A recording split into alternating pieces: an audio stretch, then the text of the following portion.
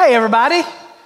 Thank you. I really appreciate you joining us today, whether you're doing that in person at one of our campuses or online. Either way, you've picked a great day to be here because we are kicking off a brand new series of messages called Unleashing Your Generosity. And for the next 4 weeks, we're going to be exploring not only how to increase the level of our generosity, but also how to unleash that generosity to make a difference in the lives of the people around us. Now, let me ask you a question. When you hear the word generosity, and especially when you hear this word in church, what's the first thing that comes to your mind? Right? Money, right? There's this sort of idea out there that churches only care about your money and that pastors are just trying to separate you from your money, trying to manipulate you to give so they can keep the church going. And so let me just set your mind at ease today. This series is not some sort of fundraiser for Cedar Creek Church. This is not some ploy by me to separate you from your money. In fact, let me just be honest with you. I told you last week that Mother's Day is one of the hardest sermons for preachers to preach. Talking about money and stuff is right up there with dealing with Mother's Day. And while I would rather not have this conversation, it's one that we need to have. So yes, we are going to be talking about money in this series, but that is not the only way that we are to live generous lives. We are to be generous with our time, with our talent, and yes, with our treasure. So we're going to be talking about money, not because money is important, but because money really allows us to see the true condition of our heart, right? It's much easier to be generous with our time and our talents than it is with our treasure. In fact, that's why Jesus said, where your treasure is, there your heart will be also. There's this emotional connection when it comes to money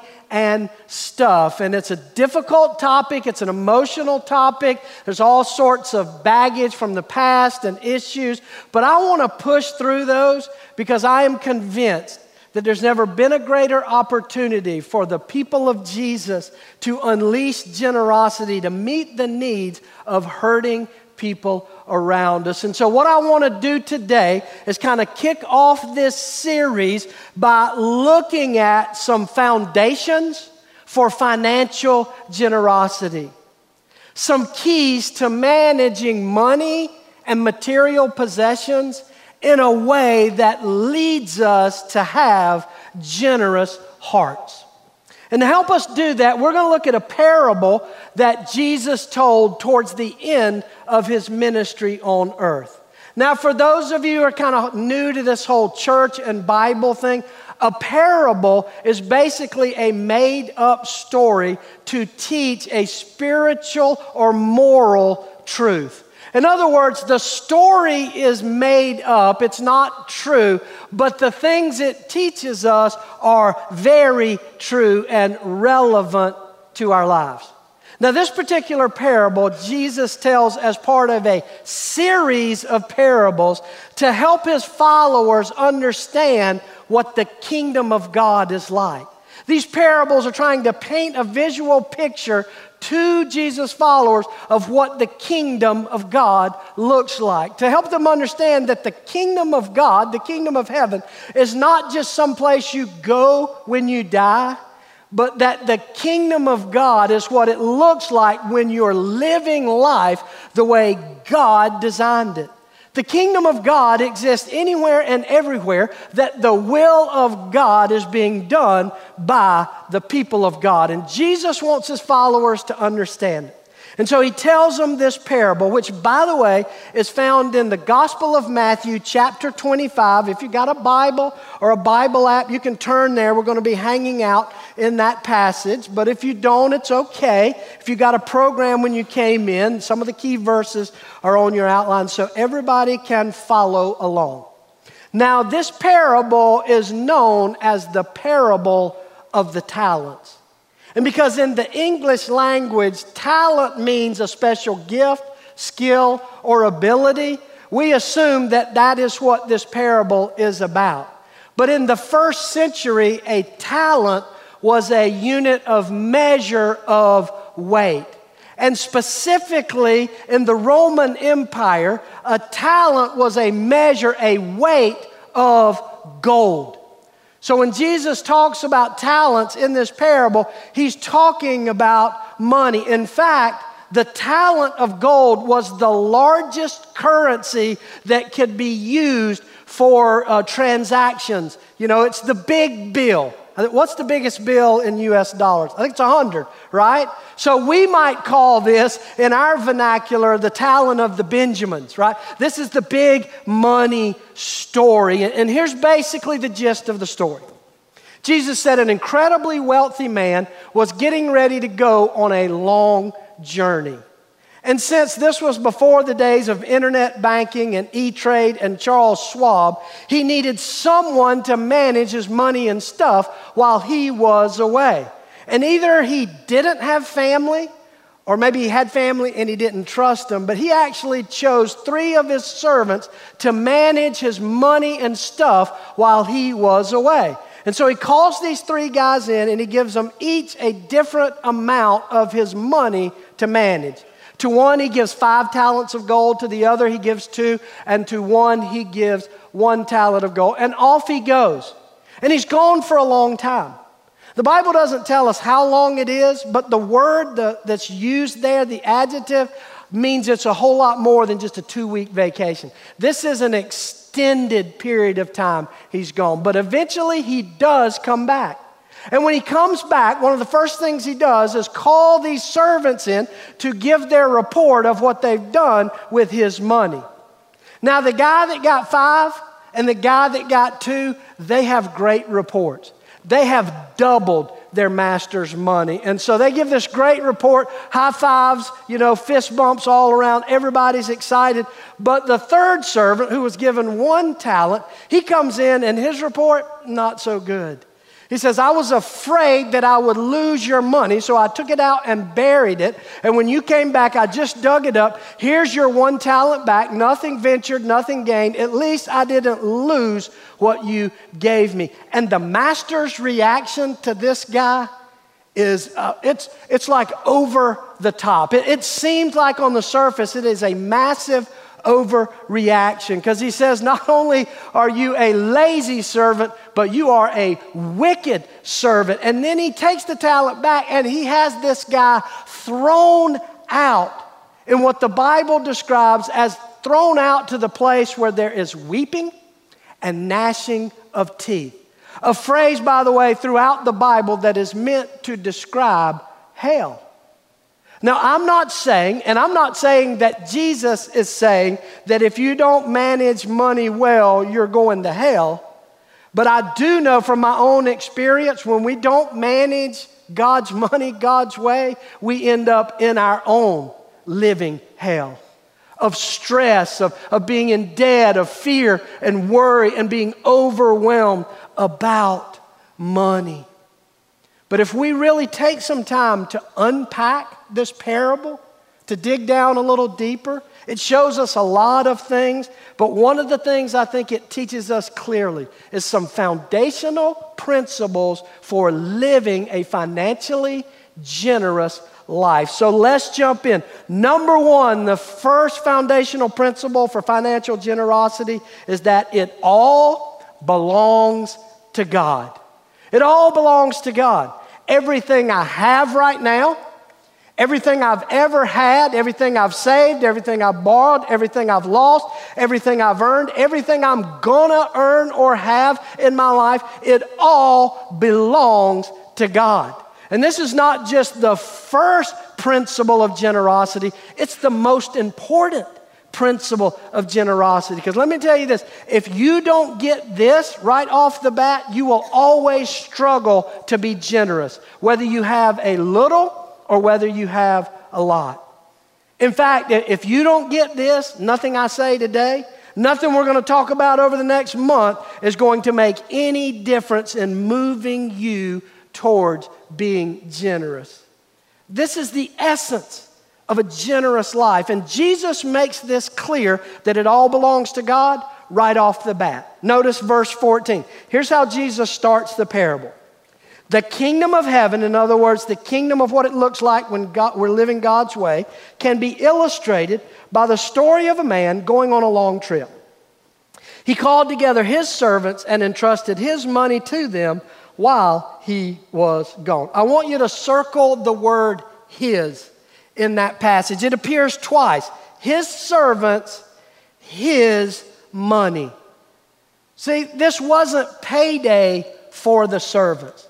This wasn't him giving one guy 5, one guy 2, one guy 1 because of how hard they worked. This wasn't about them getting paid. This was a temporary assignment to manage what the master had given them to manage. And when it comes to money and stuff in our life, God is the owner, and we are simply managers of it, right? And that's true. If you can step back from the emotions you feel about money and material possessions, it's very obvious that everything you have is just temporary, right? All your money, all your stuff, it was somebody else's before you got it, and it's going to be somebody else's after you're gone, right? I mean, that's just reality. It's temporary because our life here is temporary. Listen, I was at the birth of all 5 of my children, and not a one of them showed up with a bag full of cash. Although I wish they had, because they're so expensive. And I've officiated a lot of funerals. And I've yet to see someone who has been able to take it with them. And here's the thing. Most of us agree with that. Yes, obviously it's all God's. The earth is the Lord and the fullness therein. We believe that intellectually, but in our heart, it doesn't feel that way. And therefore, we don't live that way. Our money and our stuff feels like ours, right? There's a couple of reasons for that. One is you worked hard for it. Right? It feels like yours because you're the one who set an alarm clock, got up and went to work and earned the money while others were laying around sleeping in and playing video games all day, drawing unemployment from the government. You got up and disciplined yourself and worked. And so when you get that paycheck or that direct deposit on Friday or however you get money, you're like, I worked for that. I'm the one who went to school and studied and was disciplined when others were playing around. And I got a good education to get me that good job, and so it feels like it's mine. Another reason it feels like it's ours is because we not only have possession of it, we have control over it, right? You can do whatever you want to with it. You can save what you want to save, spend what you want to spend, invest wherever you want to invest. And so we've had it for such a long length of time, and we can control it. Nobody can tell us what to do with it. It feels like it's ours. Let me give you a quick illustration to see if this would help. Let's imagine that one of you lives in a beautiful lake house. This is not your vacation home. This is where you live. It's a beautiful lake house, gorgeous sandy beach. You've got pontoon boats, jet skis, beautiful port. It's gorgeous, right? That's where you live. It's your house. But let's say one day you call me up and you say, Philip, my spouse and I, we're going to live in Europe for a year. We're going to be gone for a year, and we don't want our house to just sit empty. We want to use it and bless you with it. So we want you and Terry to move into our lake house for the next year while we're in Europe. And we want you to enjoy all the toys, all of it. Just soak it in, right? Which, by the way, if that idea is crossing your mind, My cell number is available. Give me a call. No, but let's say, Terry and I are up there. We're loving it. We're enjoying it. We're riding the pontoon boat, playing with the jet skis.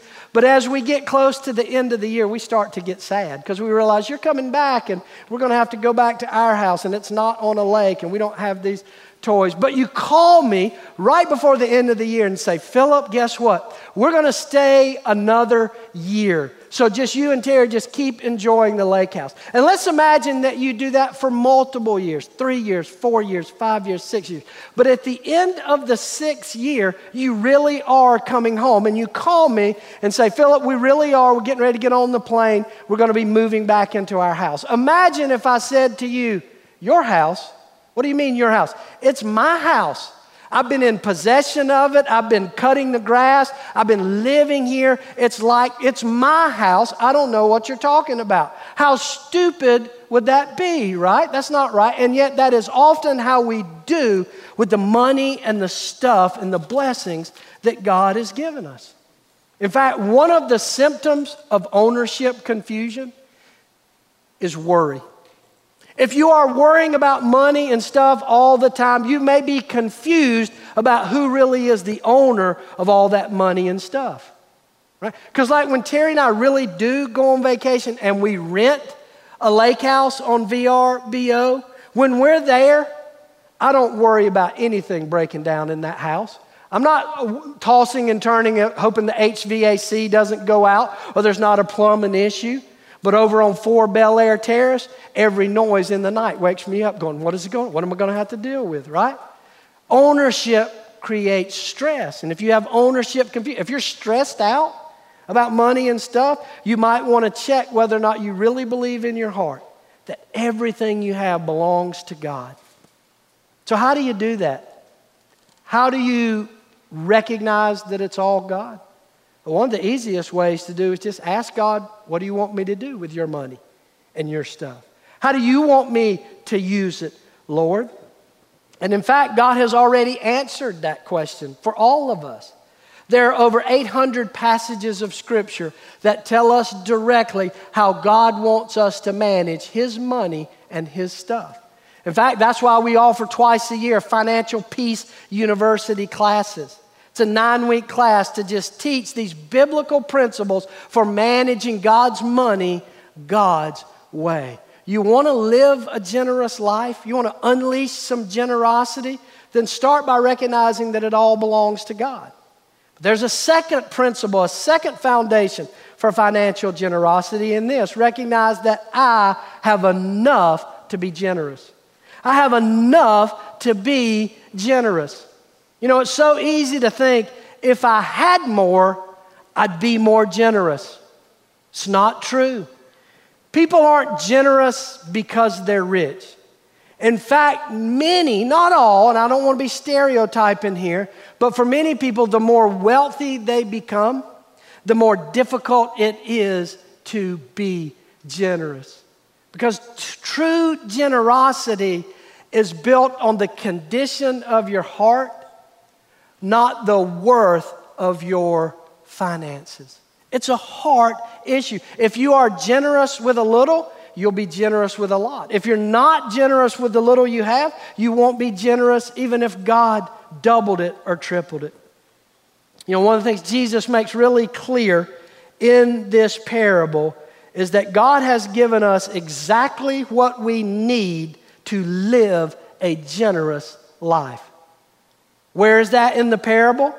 Well, it's based on the fact that He gave each of His servants a different amount, right? He didn't equally divide His money among the 3. He didn't give each of them 2 2/3 talents of gold. Look at what He did, verse 15. It says, to one He gave 5 talents, to another 2, and another one 1. Now pause right there and look up here. That seems unfair. Right? Why would He give one more than the other? Why would He not do it equally? Well, look at what the parable says. Notice the rest of the verse. Jesus said He gave to them each according to what? What's that phrase say? His own ability, not the master's ability, but the ability of the individual servant. See, the master knew these guys. He knew what they could handle, and he knew what they couldn't handle. In fact, if you read the rest of the parable, you can see the master knew them very well, because the ones he gave the most to did the most with it, and the one he gave the least to was afraid based on what he had. If he was scared with 1 talent, how freaked out do you think he'd have been if the master had given him 5 talents? My point is this: God has given you what he's given you, not in an unfair way, but in a loving way, because he knows you and he knows exactly what you need to experience the best, most successful life that he has created you for. You know, one of the biggest mistakes we make when it comes to our money and our stuff is comparison. We look around and compare what we have to what others have, and we convince ourselves, yeah, if I was born with a silver spoon, I would be generous. If I was born with all the advantages that other people have, I would be generous. If I had the privilege, if I was raised in the privilege that other people had, then yes, I would be a generous person. Now, hear my heart on this. I am not minimizing the disadvantages you have of the family you were born into or the financial situation you were raised in. And I'm not making some political statement about privilege or lack of privilege. I'm just trying to say you started where you started because God knows you and he loves you and he wanted to give you the best chance to be all that he created you to be. Side note, this is really easy to miss, just how generous the master was with all 3 of the servants. And see, this easily gets lost in translation. In our mind, we see the poor little 1 talent guy standing there with his 1 pitiful little coin going, what am I supposed to do with this? You know, it's like Oliver Twist. Oh, thank you, sir. Can I have another? We feel sorry for the 1 talent guy. But here's the thing. I did the research this week. Do you know how much a talent is? A talent is 70 pounds. 70 pounds of gold. At today's current market, this 1 servant guy, the master gave him $1.4 million. Don't feel sorry for the 1 talent guy. He's been instantly made a millionaire. He's got more than enough. And guess what? So do all of us. The poorest among us, the poorest of the poor Americans, are still in the top 15% of the wealthiest people in the world. Do you realize that? I mean, we talk about the 1%ers and the 99. If you've got $2 in your pocket, you are part of the top 15% of wealthiest people on the planet. The vast majority of people in this world live on less than $2 a day. Yes, you may not have as much as Bill Gates or Elon Musk, but you have been blessed simply by being born in the most prosperous nation on the planet of the earth. We have been blessed. And rather than feeling sorry for what we don't have, let's be grateful for what we do have. And the best way to be grateful is to make the most of however many talents God has given you. And that's the 3rd principle, is to use what I have wisely. To use it wisely. See, not only has God given me everything I have, but he expects me to make the most out of what he's given me, whether it's a little or a lot. Notice verse 19. It says, after a long time, their master returned from his trip and called them to give an account of how they had used his money. Circle that phrase, used his money. See, not only is there accountability, but there is an expectation. The master had an expectation that they would be wise and make the most out of what he had given them. Not for themselves, not to benefit themselves, not to live out their desires and priorities. He expected them to use it for His desires and priorities. And it's clear by the way the Master responds to these reports they give, that He expected them to use His money to benefit His business. Here's why I say that. The two guys who doubled the Master's money got the same response. Even though the 5-talent guy had earned the Master more than twice as much as the 2-talent guy, the Master's response to them is exactly the same. That's why in the passage, verse 21 and 23 are carbon copies. Look at what the Master says to both. Well done, good and faithful servant. Come and share your Master's happiness. They both get that response. Why? Because it's not about the money. It's about making the Master's priorities their priorities. 1-talent guy, very different response. Notice verse 26. The Master says, you wicked and lazy servant. That's a harsh response. I mean, I get the lazy because the guy was lazy. But wicked? Really? When I think of wicked, I think like people who are intentionally evil, like murderers and rapists. Why would Jesus tell the story with this response? I think there's a couple of reasons. One, because of the motivation behind the behavior. Why did the 1-talent guy bury the talent? For fear. What was that fear driven by? What would happen to him? That it would be bad on him, that it was all about him. See, sometimes I wonder, and I want to be careful here, I don't want to add anything to Jesus' story, but I wonder if this guy had risked it on the Master's business, even if he lost part of it or even all of it, I can't help but wonder if the Master still might have said, well done. At least you tried to do what I had called you to do. The second reason I think you see this harsh response is that Jesus wants us to clearly understand just how important this issue is. God is passionate about His business, and His business is people.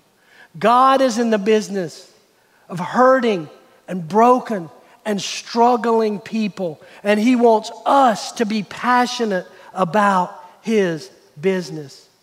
See, money's just a tool. Guys, money is not the scorecard we use to compete with each other. Ladies, money was never meant to be the source of our security. It is just a tool that God gives us, one, to meet our needs and the needs of our family. Yes, you shouldn't just go sell everything and give it all away. The Bible's clear. If you won't take care of your own family, you are worse than a non-believer. So yes, part of what God has given you to meet the needs of you and your family. But He's also given it to you that you can use part of it to further His kingdom. Money's like manure. You pile it up and it stinks. But you spread it around and it makes things grow. Look, I'm not saying you shouldn't save. In fact, the Bible's very clear. It is foolish not to save for a rainy day. Everybody needs an emergency fund. Everybody needs to plan for the uncertainty of the future. Saving is not the problem. Hoarding is. And saving and hoarding are two different things. And the difference is not the amount, but in the heart of the individual. God expects us to use what He's given us wisely. He's given us everything, and He wants us to use it for His priorities. And when we do, we experience the fourth foundational principle of generosity, and that is generosity leads to opportunity. Generosity leads to opportunity. And notice again the response, the two guys who had made the Master's priorities their priorities. They get not only the well done, good and faithful servant, but look at what else they get. Verse 21 and 23. You have been faithful with a few things. I will put you in charge of many things. You see, as we start to take small steps towards living generous lives, God will open the door for us to have more impact and more influence in the lives of the people around us. And that's true for us individually, and it's also true for us collectively as a church family. Preparing for this message this week caused me to spend a lot of time thinking about just the history of Cedar Creek Church. In the brief 26 years that Cedar Creek has been a church, there is an incredible story of amazing generosity, financial generosity. That's the thing, that God has grown this church not by a couple of wealthy sugar daddies who have been giving and paying the bills, but it's literally been by the sacrificial giving of thousands of people all across the spectrum of the economy. That's why we say at Cedar Creek, it's not about equal gifts. It's about equal sacrifice. But the people who came before us in this church were not just generous with their finances. They were generous with their time and with their talents. We see that every week across all of our campuses. Hundreds of people sacrificially and generously give of their time and their energy, not only to make Sunday morning happen, but all throughout the week to serve with local partners, to serve their neighbors. We stand on the shoulders of some incredibly generous people. And because of that, Cedar Creek Church has been able to be an influential and impactful community, not only here, but all around the world, because of the faithfulness of God and the faithfulness of those who came before us. But church, it's our turn now. It's our turn now to live generous lives. Let me tell you something.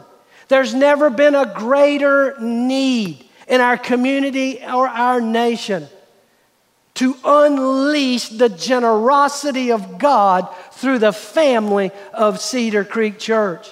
In this world that every day becomes more and more selfish, more and more self-absorbed, more and more divided and fighting, a little bit of generosity can go a long way. Don't forget, Jesus told this story for one reason and one reason only: to paint for us a picture of what His kingdom looks like. And the kingdom of God is not about building better churches. It's not about winning political battles in our nation. It is about unleashing the generosity of His church to bring the gospel message of hope and help to lost and hurting people all around us. That's what I passionately want for my life. That's what I want for your life. And that's what I want for this church that follows Jesus. Would you pray with me? Father, I thank you this morning for just the reminder that in the middle of this difficult and emotional topic, that you have reminded us that it's not about the money, it's about the heart. And so, Father, I pray that each of us individually would examine our hearts. We would listen to your voice, and we would take that next step of living a generous life. Not to build a better church, not to make Cedar Creek Church famous, but to make your name famous, to bring your hope and healing to the hurting people who are covering the streets of our community, our country, and our world. Help us, Lord, live generous lives. It's in your name we pray. Amen. Look up here for just a second. I've asked Terry to join me today as we get ready to wrap up the services at all of our campuses, because we just have something we need to share with you, and we wanted you to hear it directly from us. I think many of you know several weeks ago I had my appendix removed, not because it was infected. I didn't have an appendicitis. It was actually because there was some sort of growth in there. And so they removed my appendix, and it turned out that growth was cancerous. And although the initial report seemed to indicate that the cancer was contained within the appendix, we just found out on Thursday that the more detailed pathology had revealed that it has potentially broken through or invaded beyond just the appendix. And so we've been informed that I'm going to need to have a second surgery to remove the right side of my colon and the lymph nodes from that area. And whatever the pathology shows on those lymph nodes will determine what further treatment, if any, I may need. Obviously, this took us by surprise. It's a shock. It's really a blow. And we just found this out late Thursday afternoon. And we've been trying to process it with just ourselves and our family. But we don't know the schedule, the timing of any of this yet. We're still in the very early stages. But we just wanted to take a moment and share this with you, our church family, for a couple of reasons. One, while we are in shock over this has obviously not taken God by surprise. And we know that He is faithful. He has been so faithful. You know, our family has been down some difficult roads and journeys, and we have found God faithful in every step of those storms. And so we know God's going to be faithful in this. He's going to use it for our good and for His glory. But we also know we experience God's peace and His presence through you, our church family. It's been that way when our son Rick was in an accident, when we lost our son Philip Jr. We felt your prayers and your presence and your love. And so we just wanted to let you know, just to ask you to be lifting us up in prayer if God brings you to our hearts and minds. And we want you to know we love you, and we're just going to walk this journey together as one big church family. So we love you guys, and we appreciate you so much. So thank you for letting us share that. And Pastor Philip and Terry, before y'all go, I'd like to pray for you. So would you join me in prayer, please? Father, I want to come to you this morning and first of all, just thank you that you are a God of perfect wisdom. And I'm just reminded that from the beginning of time, you knew that the Lees were going to be right where they are right now.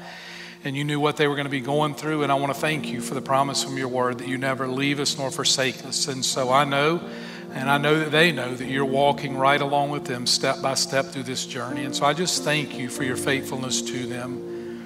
Father, I'm also reminded this morning that oftentimes in Scripture, many, many times in Scripture, as people that loved you and served you, and they came against challenges and struggles, you reminded them the battle's not theirs, but the battle is yours. And I'm claiming that right now for the Lees right now, for Philip, Father, that this battle is not his, it's yours. He's your servant. He surrendered to you. He lives for you. He loves you. He serves you. And so I know that this battle is yours. And I pray in these days ahead that you guide and direct him and Terry and the family. Father, I pray that you're with the surgeons. I pray that you're with the doctors. I pray with everybody along the way, and that this battle truly is yours. And they see that as these days unfold, how you went ahead and you fought this battle for them. Father, I also want to come to you this morning and thank you so much for your promise in Isaiah to renew our strength. And I can only imagine for them how draining this is, how difficult this is, how tiring this can be. But I'm reminded that Isaiah 40:31 says that those that wait on you, they'll renew their strength. They'll mount up with wings like eagles. They will not become weary and tired. And I claim that for them today, that their strength would be in you. So thank you that you're going to undergird them and guide and direct them through these days. And then, Father, this also want to pray this morning and just that this whole thing, this whole situation will be used to further your kingdom.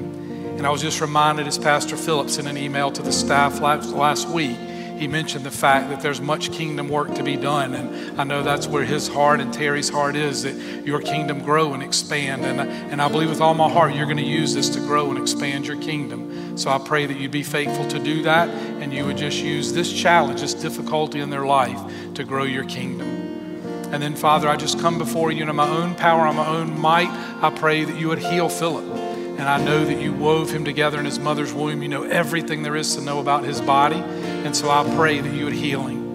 And that may be through your touch. That may be through doctors and nurses and wisdom and surgery. I don't know how you'll choose to do that, but I pray you would heal him as he seeks to simply serve you right here at Cedar Creek Church and serve you in his personal life. So I trust you to bring healing to his body. But again, right now, I just thank you that you're a big, big God whose resources are not limited. You're at work, you're moving. This hasn't caught you by surprise, and you're going to use this as you have so many other difficulties and challenges in their life. Father, you're going to use this to point people to you. And I thank you and praise you for that, and put this whole situation into your hands, and pray it all in Jesus' name.